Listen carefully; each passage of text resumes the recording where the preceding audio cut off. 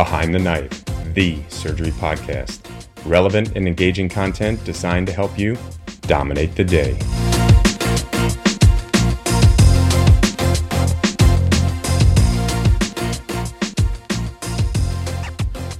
Behind the Knife would like to sincerely thank Medtronic for sponsoring the entire 2023 AbSite podcast series.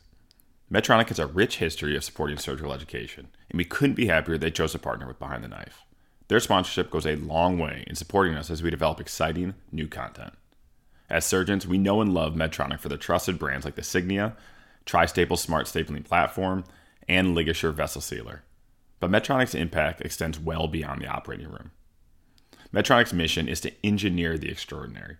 And with 90,000 plus people in over 150 countries, Medtronic is committed to accelerating access to healthcare technology, advancing inclusion, diversity, and equity, and protecting our planet. Learn more at medtronic.com. Are you a passionate surgical educator with something to say? Then join Behind the Knife and let the world hear. Behind the Knife is the #1 surgery podcast in the world, with each episode reaching 20,000 listeners.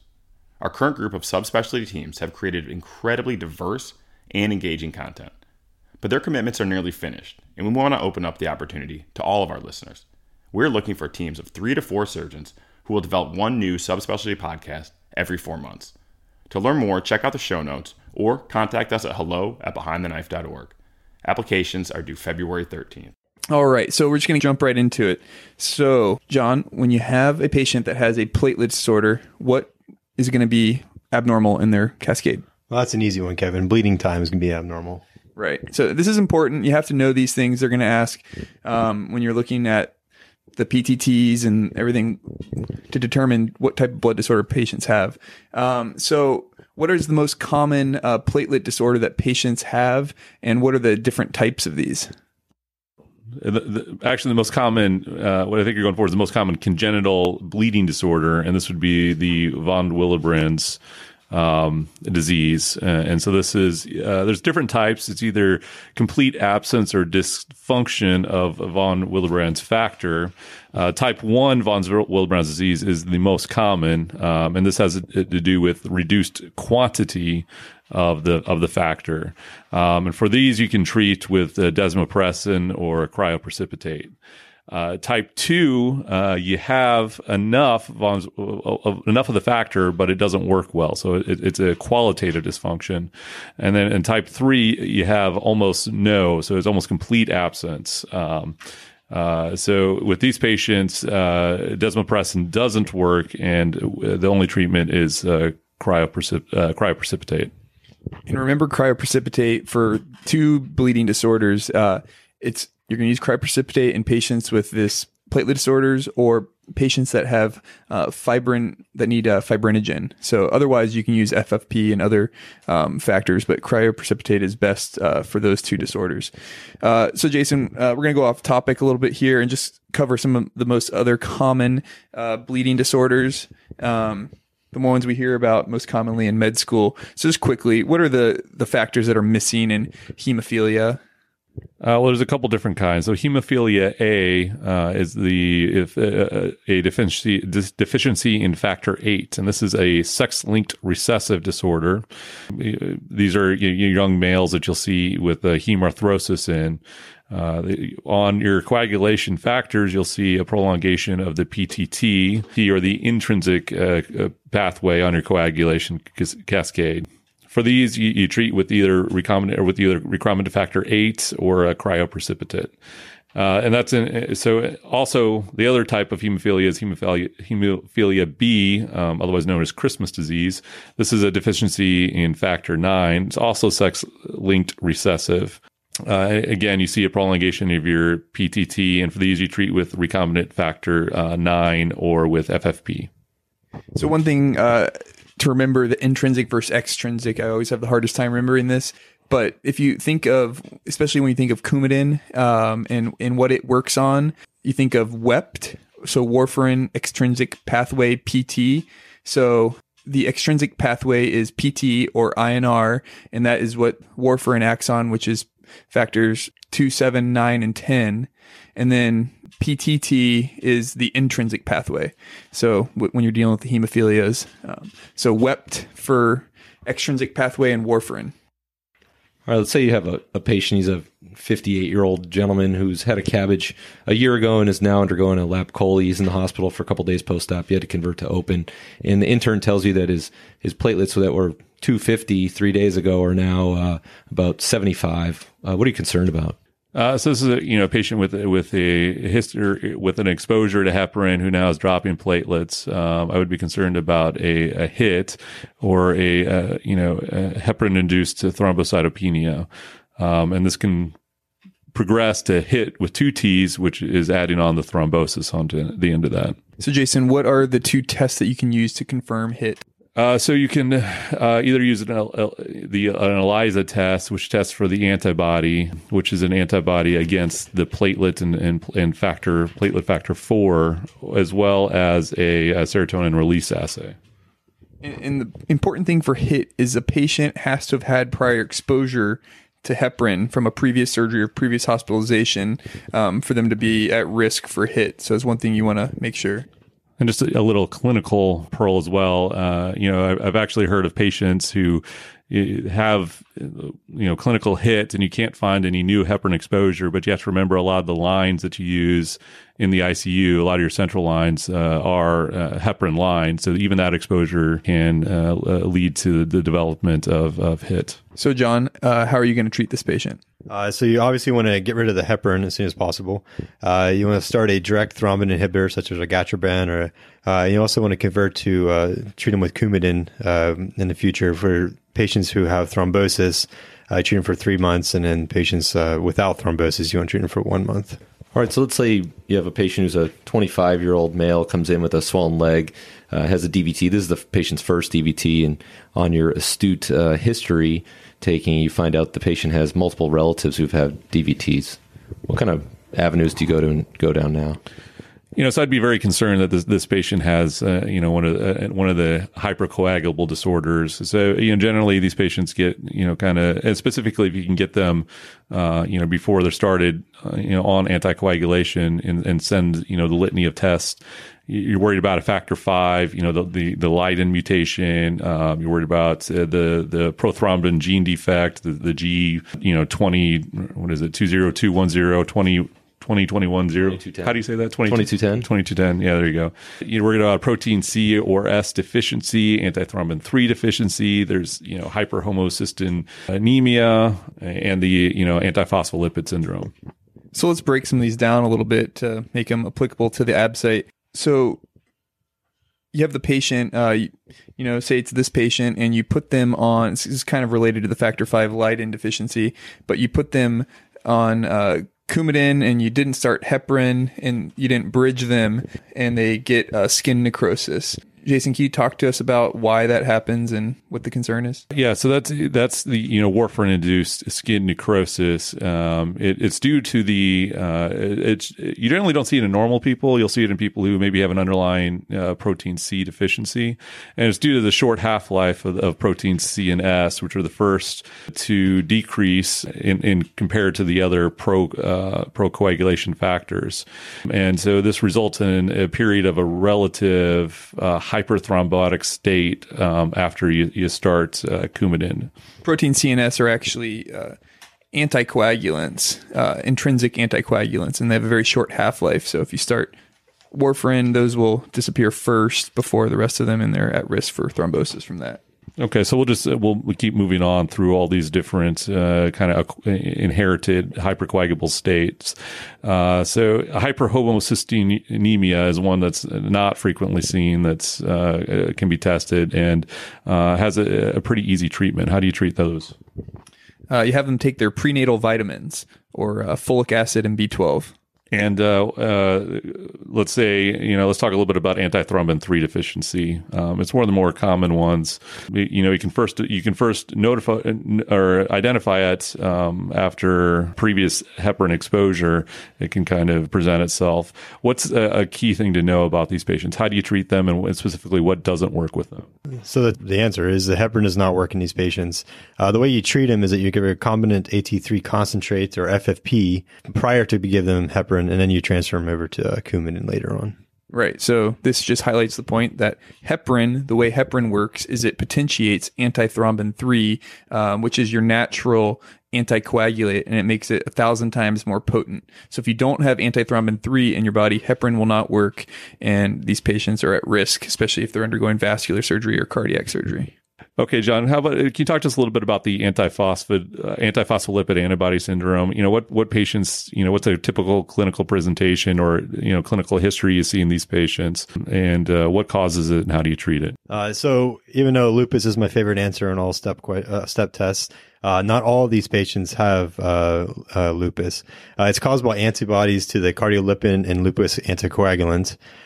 These patients will have a prolonged PTT, but they also present as hypercoagulable. We treat them with heparin and warfarin. So I think, something that's highly testable, which is rogue memorization, is just the mechanism of action of some of these different anticoagulants. So Dr. Arrington, if you just want to kind of lead us through the discussion, and we can talk about the mechanism of action of all these different drugs. Sure thing. We talked a little bit about this already, but patients who are on warfarin, how does warfarin work? So warfarin is a vitamin K antagonist, and vitamin K is, remember the extrinsic pathway WEPT. The factors involved in it are 10, 9, 7, and 2. And so warfarin and protein CNS. And so this that's how warfarin works, by blocking those factors. Are there any patients you would not want to use warfarin for? So this is it's contraindicated in pregnant women. So those are women that need to be on heparin or one of the low molecular weight heparins. Also, it's been shown to be less efficacious in patients who have malignancy or known malignancy. And so an important point with Coumadin, you have a lot of patients coming in the ER, and we'll talk a little more about this in the trauma sections, but you want to reverse these patients. You can give them vitamin K, but vitamin K takes about 6 hours to reverse them, so they better be bleeding very slowly, or they're going to exsanguinate. So you can use vitamin K. A faster way to do it is FFP, and we'll talk a little bit more about the components of blood, but FFP will reverse it pretty quickly as soon as you can thaw it and get it to the patient. But if you really need to reverse them immediately, you can use the prothrombin complex, which will reverse it immediately. So that is how you reverse Coumadin. And now something also commonly used that we talked about is heparin. And we talked about a little bit about heparin works. How do you reverse heparin? So heparin is reversed with protamine, which binds heparin. Now, my anesthesiologists are always telling me they have to give the protamine slowly. Is there a reason they do that, or are they just being extra cautious for no reason? Yeah, one of the common side effects is hypotension, bradycardia. You can have decreased, or can kind of induce a heart failure or have decreased cardiac function when you give protamine quickly. And Kevin, where does protamine come from? It's like sperm of like a salmon or something. Yeah, salmon sperm, which I think is very important to know. Now, how do medications like Lovenox or the low molecular weight heparins differ from just basic regular old heparin? So low molecular weight heparin or Lovenox or the others act similar to heparin, but it works in combination with antithrombin 3 and only neutralizes factor 10A. What's important to know about this is as well is you cannot reverse Lovenox and low molecular weight heparins with protamine. And there's sometimes you'll have patients that will still have thrombosis or PEs or something on Lovenox. So you can check a factor 10A level in them to see if you're getting the inhibition of factor 10A that you need. It's kind of something that's happening, especially in trauma patients. They're doing this more. I get a lot of patients these days who are coming in my office telling me that they saw some of these new medications on TV. We call them novel anticoagulants, things like Pradaxa, Eliquis, Xarelto. How do those work? So these are, the Pradaxa, Eliquis, Xarelto, or, these are the dabigatran, apixaban, rivaroxaban. These are direct thrombin inhibitors. And these can be very difficult to reverse. PCC does have some effect, and is useful, to reverse some of these. And for Pradaxa, you can, do dialysis actually to reverse it. Yeah, and they're actually, I doubt this will show up on the website, but there is a new monoclonal antibody directed against Pradaxa as well. It's one of the other medications I use often in my practice. Usually when a patient comes in and has a bypass graft that's occluded all of a sudden, or patients who have iliofemoral DVTs, I'm going to instill some medication that I tell the patient's going to bust the clot. What does that do, or what are those?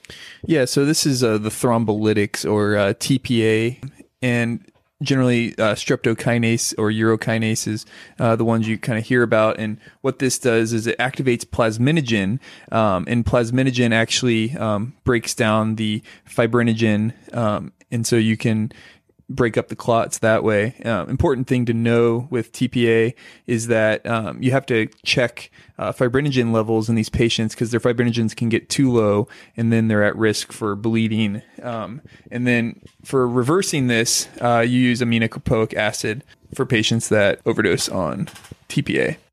So, John, are there patients where you would not want to use some of these thrombolytics? Yeah, the website does stress some of these absolute contraindications to thrombolytic use. So active internal bleeding, a recent CVA or neurosurgery within the last 3 months, any intracranial pathology or recent GI bleeding are absolute contraindications.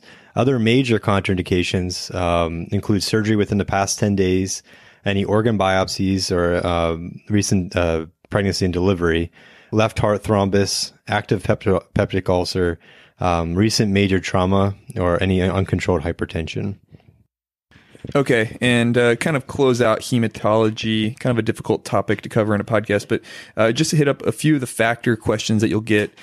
So they're going to ask, which factors are not synthesized in the liver. Your liver does most of your coagulation factors. The only one it does not do is factor 8, and this is synthesized in your endothelium. And the other one that's also in your endothelium is von Willebrand's factor. And what's important about this is why desmopressin works for patients with platelet that have uremic disease and their platelets aren't working. Desmopressin actually causes the von Willebrands to come out of the endothelium, so you don't need a functioning liver for either of these. So just quickly to cover the different blood products. So the ones we're going to talk about here are cryoprecipitate and FFP.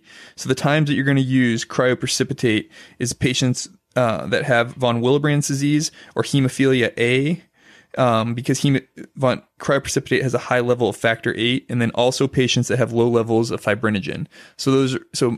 Everyone else pretty much gets FFP if they have a bleeding disorder. So one last time, von Willebrand's disease, hemophilia A, or low levels of fibrinogen, use cryoprecipitate. And then for FFP, it has high levels of all coagulation factors, protein C, S, and antithrombin 3. And that's one thing we did not discuss. If you have a patient that has antithrombin 3 deficiency, you can give them FFP and then give them heparin, and then they will actually get the benefit from heparin. So those are some important points. Lastly, PT, like we've discussed, the WEPT measures factors 2, 7, 9, and 10, if you don't remember that by now. It's the best test for liver synthetic function. And then the PTT measures most factors except for factor 7, which is the most volatile factor. And for PTT, you want it between 60 to 90 generally. And for the PT, which is measured in INR, you want it between 1 to 2. And then for the routine anticoagulation, if they're checking ACTs like in a surgery, for routine anticoagulation, you want 150 to 200 for ACT, the activated clotting time. All right. Well, thanks for listening. That concludes our quick ABSITE review for hematology and our hematologic disorders. Once again, I want to thank Dr. Nathan Aronson from VM for being here today for our ABSITE review. Dr. Aronson, thanks so much for joining us today. My pleasure. Thank you. Thanks for listening, and thank you to Medtronic for supporting surgical residents preparing for the 2023 ABSITE. Since 1949, Medtronic has relentlessly pursued therapies that change lives. Today, we thank Medtronic for supporting surgical residents as they relentlessly pursue their dreams. From all of us at Behind the Knife and Medtronic, dominate the ABSITE. Be sure to check out our website at www.behindtheknife.org for more great content. You can also follow us on Twitter at Behind the Knife and Instagram at Behind the Knife Podcast. If you like what you hear, please take a minute to leave us a review. Content produced by Behind the Knife is intended for health professionals and is for educational purposes only. We do not diagnose, treat, or offer patient-specific advice. Thank you for listening. Until next time, dominate the day.